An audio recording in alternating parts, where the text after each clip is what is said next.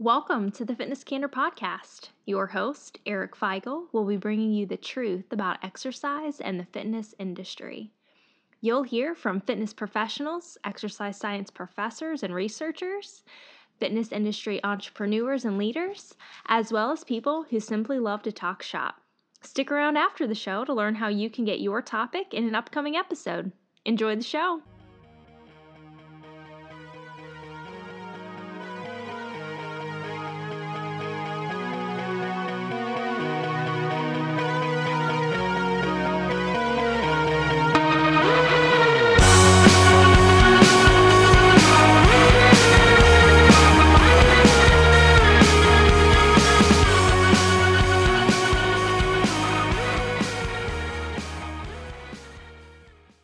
Hey, everybody. Welcome back to Fitness Candor Podcast. This is Eric Feigl, as always, your host, and I am joined today with strength and performance coach Matt Lindemood from Chicago, Illinois. He is the owner of Lindemood Performance, and he's not just another run-of-the-mill strength and conditioning coach. He dives more into what the athlete is actually about, so he's intentionally getting to know his athletes on a deeper level. And he feels that it's very crucial to, quote unquote, unleashing his athletes' full potential, not only on the performance field or in the weight room, but just in life in general. And the more I start talking to strength coaches, the more I talk to people who are working with athletes of all ages, I'm finding these kind of ideas to become more popular. And that really interests me because I think that when an athlete reaches a certain point in their career, whether it's high school, whether it's college, or even pro, if it's cut short, something like that, there needs to be something else there they can gravitate towards. They need to feel like what they're doing on the field isn't going to be their end all be all. So I think that's where Matt is going to really shine some light. So Matt, thanks for joining the show, man. I appreciate it. Yeah, thank you so much for having me. It's an honor and a privilege to be on here and just to be able to speak a little bit into what I'm passionate about and what I love to do. So thanks for having me. Absolutely. My pleasure, man. So give us a little bit more context and background about who you are, where you came from, and then we can dive into what you do.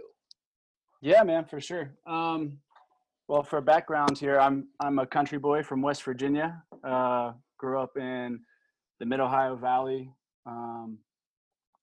Played a lot of sports growing up. My parents, made it important for me to be involved in just about anything I could get my hands on, whether it was soccer, gymnastics, football, wrestling, baseball, just kind of all the above. It soon became where wrestling and football and track were kind of my most important things, and I was really focused on those.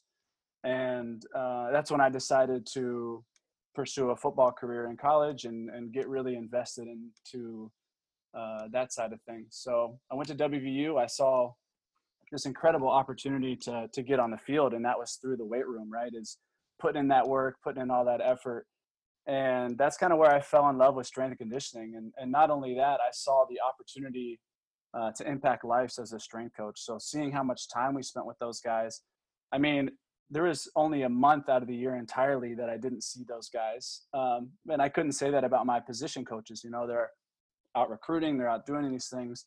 So just the opportunity to be involved in someone's life and how much influence my strength coaches had on me really gave me this idea of how impactful I could be in this area. So dive a little more into your actual playing career, because you weren't just kind of the average football player. You had your sights set on something bigger, right? Yeah, absolutely. My focus going to WVU was to win championships. I can remember my dad telling me, he was like, "You're going to be lucky if by your senior year you play on special teams." And that's kind of how our relationship was there for a while. Wrestling was probably my number one sport, and I had scholarships to go kind of wherever I wanted to with that. But I decided to walk on to WVU, and that's where I kind of made my name, was in the weight room. The next year, I ended up getting a scholarship, and I was starting as a freshman. So I redshirted my first year, and then I was starting. So I quickly reached my goals, right, of what I wanted to do. I'm a D1 football player. We're playing at a high level.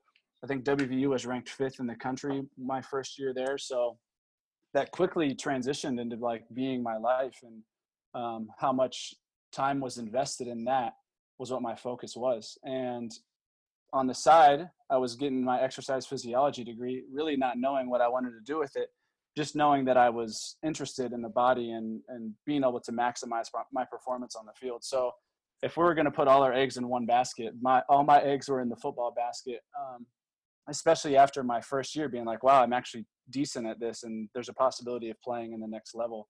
So once I put everything into that, I'm going in it as hard as I can. I ended up getting this neck injury.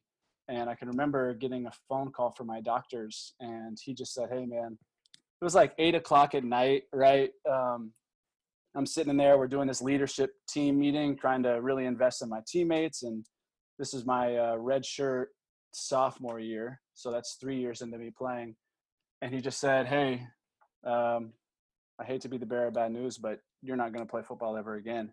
Oh, and wow. I can just immediately, like, I just, like, my eyes started welling up, because a lot of my relationship with my dad was through sports. So like, that was my life, and that's how I related to my dad, and that's how we were close. So experiencing that, man, was one of the heaviest times in my life. Like, I can put myself back in those shoes, thinking that how much more of my time and my life was going to be spent on football. I knew it was going to end at some point, but at 21 years old, I didn't think of it on that level.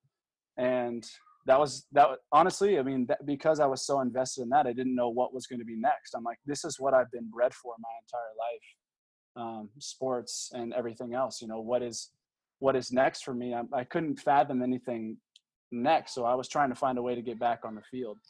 And fortunately for my health, it didn't work out. And I'm sitting here today and not, having paralysis issues and stuff like that. So, but yeah, that was probably the toughest time of my life. And I think that shapes a lot of what I do, or why I do what I do today. Definitely. And I think you're not alone when you talked about not really knowing what to do with that exercise science degree, because I don't think as a whole, honestly, I don't think as a whole, the exercise science field sets people up in a way where they have a clear definition of what they're going to be doing. No. I mean, unless you've been in athletics and you want to be a coach, or you want to be on the strength training side. I mean, I don't know how many schools out there have like a personal training program. Not very many. Yeah. It's mostly clinical. It's mostly clinical stuff. Like, you're automatically going to go on to be a nurse, or I don't know, whatever else is out there. Obviously, you and I are in those other fields, but I mean, you're not alone in that. There's a sports background, going to exercise science, and being like, what the hell am I going to do with this degree? but so that's a good transition into what you're doing now, and how you established Lindemood Sports Performance. So tell us a little bit about your philosophy and how all that came about. Yeah, so the big focus for Lindemood Performance is holistically developing athletes for sport and in life. I saw this void that I was missing in the development process of my athletes, and I was trying to help them find their motivation and what got them going.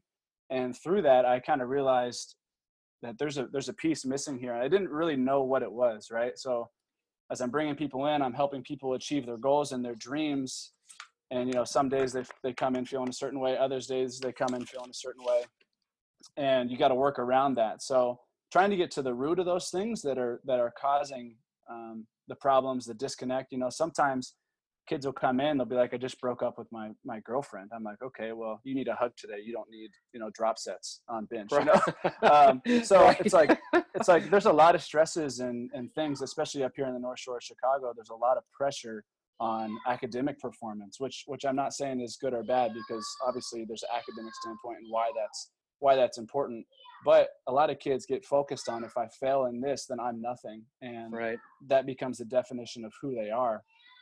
And I see that as like a paralysis, or like a almost like a box. They kind of box themselves in. So how I kind of came up with this philosophy was, I think I was driving down the road one day listening to a podcast, and I was hearing someone talk about the All Blacks, and their whole purpose is like, how do you become so dominant for such a long time? Like, what what is it that makes you guys so different? So someone went in and studied them and asked them, how do you choose who comes to play for your teams? And what players do you bring in? And the coach said, we see that there's a lot of great athletes that we can choose from. But in the end, we found that better people make better All Blacks. So they find people that are developed, that are willing to put others first, that are willing to serve and to play as a team. And that's how they've become so dominant. And that just like sparked something in my head. And I was like, something about developing people. And I went on this, like, I just kept searching and searching and searching and thinking how this was going to apply. There was also a freshman tennis player that came in, and she was just like, we've all had these athletes where they come in and, she's playing at a very high level. Her parents her mom was number 2 in the world in tennis at one point, and her dad was a coach. And so they're all really intense in tennis. And every time she came in, she just looked like she was super down, like just a robot. So I ended up, like, in the middle of our session, I was like, hey, let's just sit down and talk a little bit. So I just started asking her questions. And I'm like, hey, I think the first question I asked her, I said, do you like tennis? And you could tell she was caught off guard because she's never been asked that question. And she was like, sometimes. And I'm like, okay, well, what do you like about it? What don't you like? And very quickly, just 3 or 4 questions in, I got down to the bottom of why she's pursuing what she's doing. So as you strip down those layers, it's like peeling back that onion, right? And getting down to the core of it. And I started seeing the disconnect that some athletes have in their mind that's preventing them from either experiencing the levels they're trying to achieve in their sport, or just even in life, and when that's going to end. Because like me, when I was growing up, she's so focused on tennis that when she's not playing well, or when she's not doing well at her sport or in school, then she feels like she has no value to add to life. And that's when she starts searching for other things, trying to fill up, whether it's drugs, whether it's friends, whether it's doing certain things with anyone else, but trying to find value other places. And I think that takes away from the athlete and them trying to achieve their goals. That's a huge part of it. I mean, just like you said, it's the onion. You strip away, you have to kind of dig deeper. And that's not an all-in approach, right? It doesn't happen all in one workout. That's building the relationship over time. So how exactly do you build that relationship? Because obviously these people are coming to you with what most people think is the intent to get better at their sport, to get stronger, to reduce injury, etc. But when someone first comes into your program, what does that look like? That's a good question. And I don't know that I have a great answer for you, just because this has been something that I've been developing. I've only done this, not experimentally, but I've only done this unofficially and training and stuff like that. I haven't had a system yet. Now, in a couple of weeks, I am launching the full system of how to take athletes from the beginning to the end and journeying through that process with them. And my logo actually kind of describes that, and we can get into that later. But absolutely, the people come in because they want to get faster and stronger, and they want to be more injury resistant in their sports. That's the number one.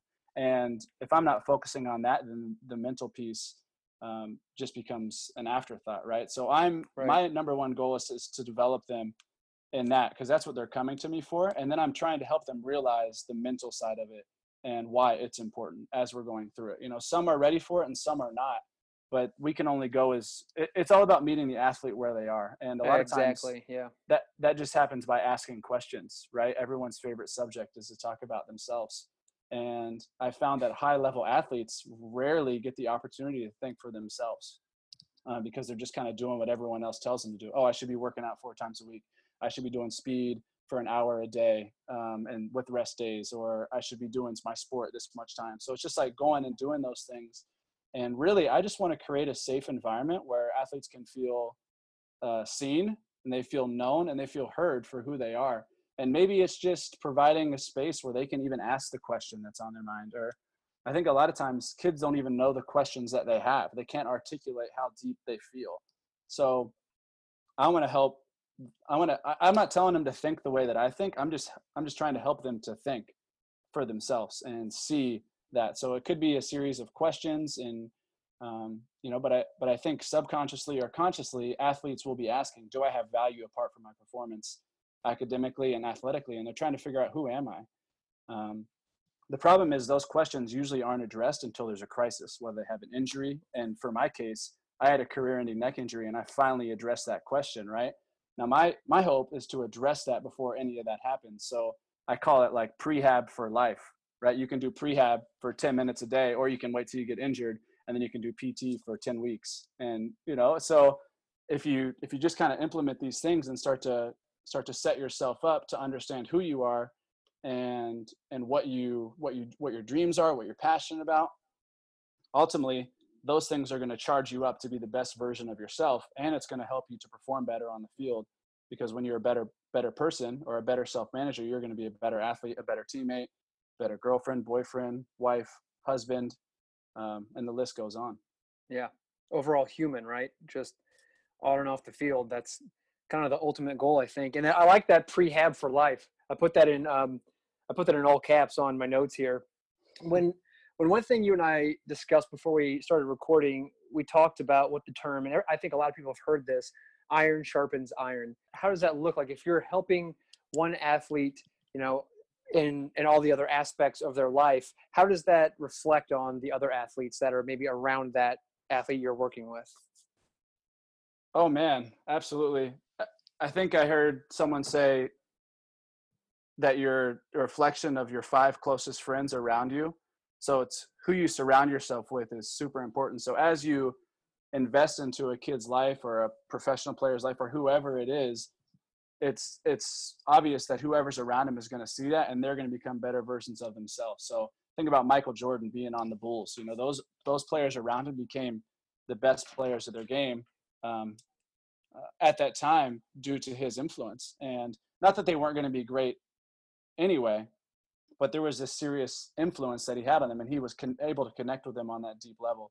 So yeah, it obviously will trickle out into the team and affect those type of things as well. Do you see, like, if you're working with someone who like that tennis player, for instance, and you're working with them, you're trying to uncover more, do you find that athlete will maybe try to help another athlete in a similar way? Like they now know that it's okay to open up and to have like a normal conversation with somebody outside of what sport they're doing or outside the workout. They can talk to other athletes about anything. Do you see that happening, or is it harder to pull that out?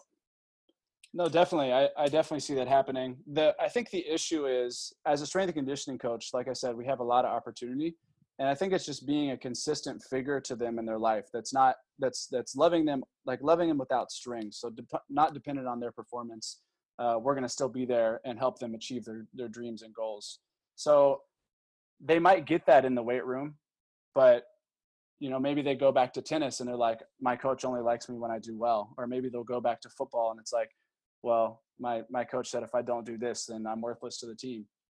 So I think it'll take more people in their life, but some people, whether it's their parents, like ideally we would be training the kids, and I can influence the kids' life. But then when I start working with the parents and help them to see, I'm like, hey man, Jack just needs to feel loved and know that you really care about him for who he is, regardless of how he performs. And seeing that transform that kid's relationship and seeing how that translates to his field of play, and then how he's talking to other people about saying like, man, this is what I've been doing, and they just see a difference in him, they're going to be coming to him and say, hey, what's different? What have you been really, really focused on, and what's changed your performance? And I think the coaches will see that.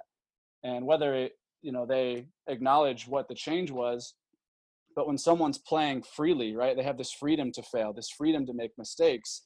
Now all of a sudden that's dangerous, right? So when we find what these athletes' prisons are, and what may be holding them back, whether it's the fear of failure, the fear of not being accepted, or the fear of not being able to achieve like a dream. So I guess that would go back to failure as well. But yeah, finding out what it is that's holding them back. And when they finally break through that influences not only their parents, their brothers, their sisters, the kids around them, to where they're going to be asking. And then once they break free from that, it's almost like they're on the other side, right? And you can't go anywhere or take anyone anywhere that you haven't been yourself. So once these athletes go there, they're going to start to see this in other kids and friends on their team, where kids are going to be more open, to your position coach or your I mean, I can tell you in my circumstance at WVU, I couldn't be as real with my position coach as I could a strength coach because he directly influenced my playing time. Right. So, so these kids are able to be themselves around their teammates. And when you see somebody's real self, if you have the knowledge that you've experienced, maybe through someone actually like sharing that love with you and seeing who you are and helping see the value in yourself, you can, I mean, I've seen people take that right back and start to do it to the kids around them. Yeah, that makes total sense. I want to circle back to something you mentioned a couple times, and you said the word parents.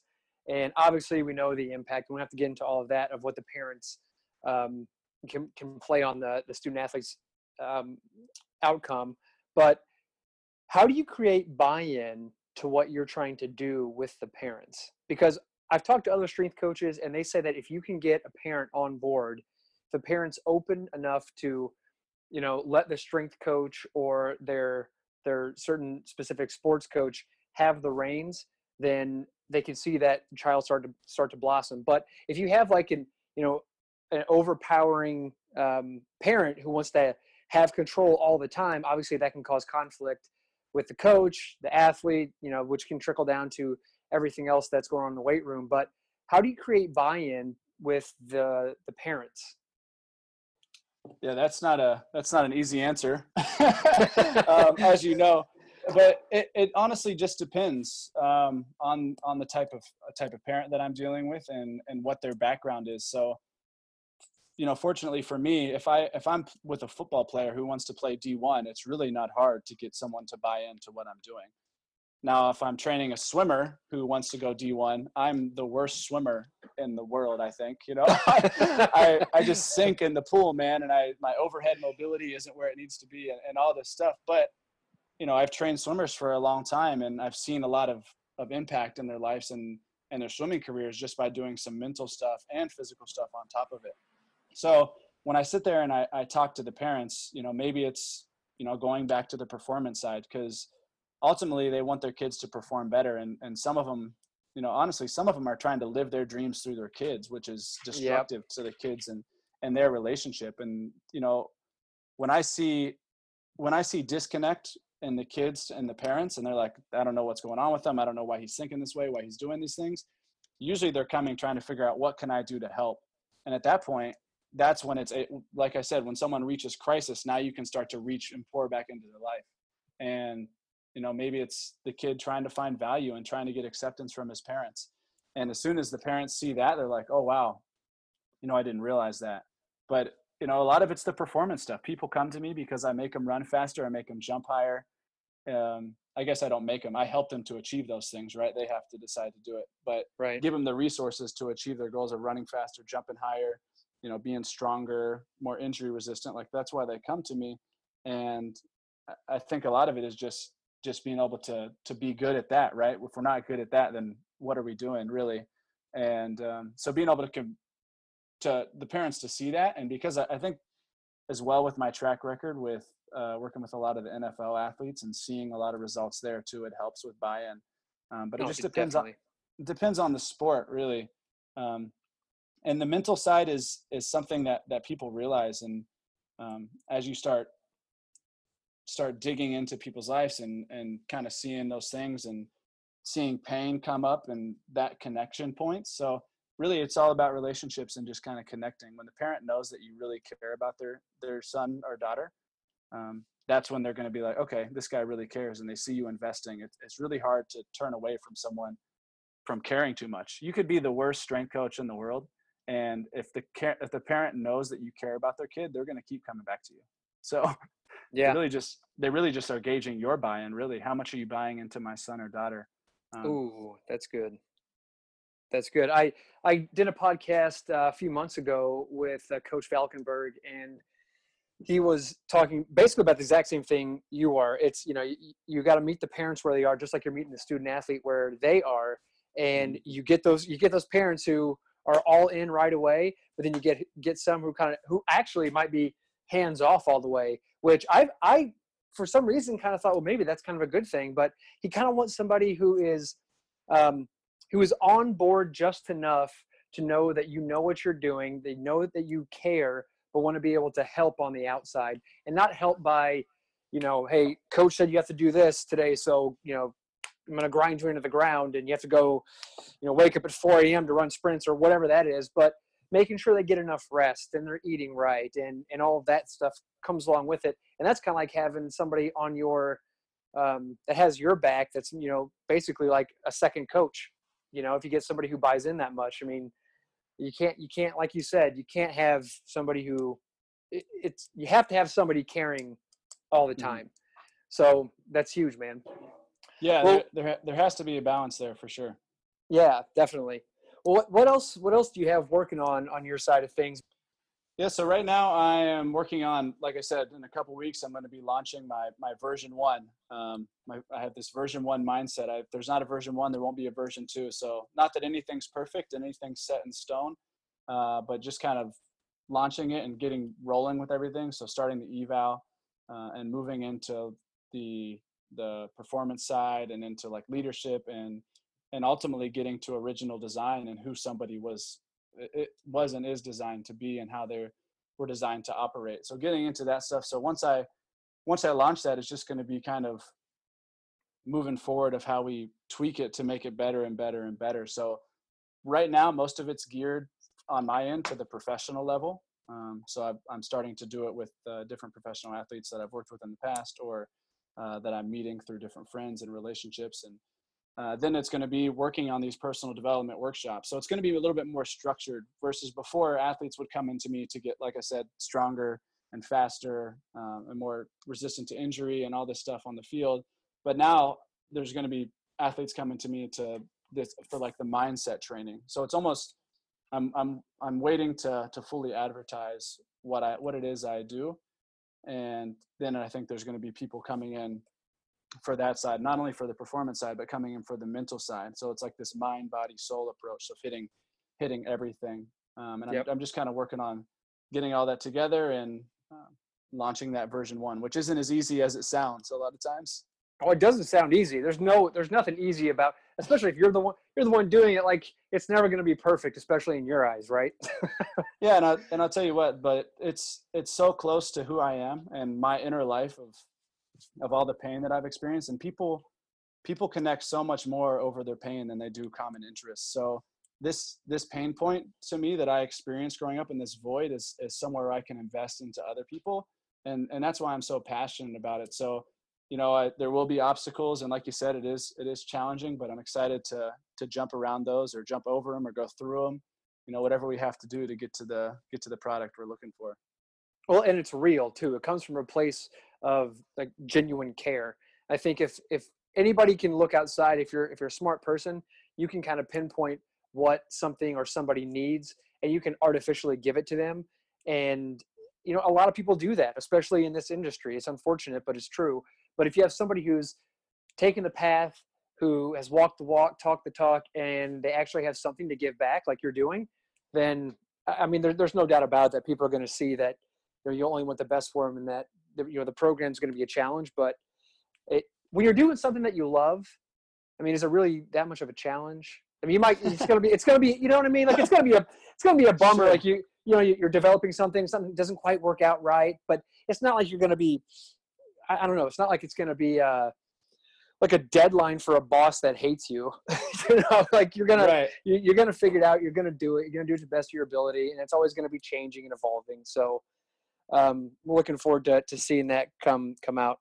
If anybody has any questions, comments, concerns for you, where's the best place to get a hold of you? You can send me an email. My email is matt@lindamoodperformance.com. And feel free to reach out on social media at Lindamood Performance on Instagram. Awesome. Well, Matt, I appreciate you sharing your passion and your vision. Awesome. Thanks so much for having me, Eric. Thanks for listening. Don't forget to rate, review, and subscribe wherever you listen to your podcasts. If you'd like to suggest a topic or be a part of the show, get in touch with Eric on any social media platform @EricFeigl or email fcp@ericfeigl.com. Make sure to check back every Tuesday and Thursday for more Fitness Candor.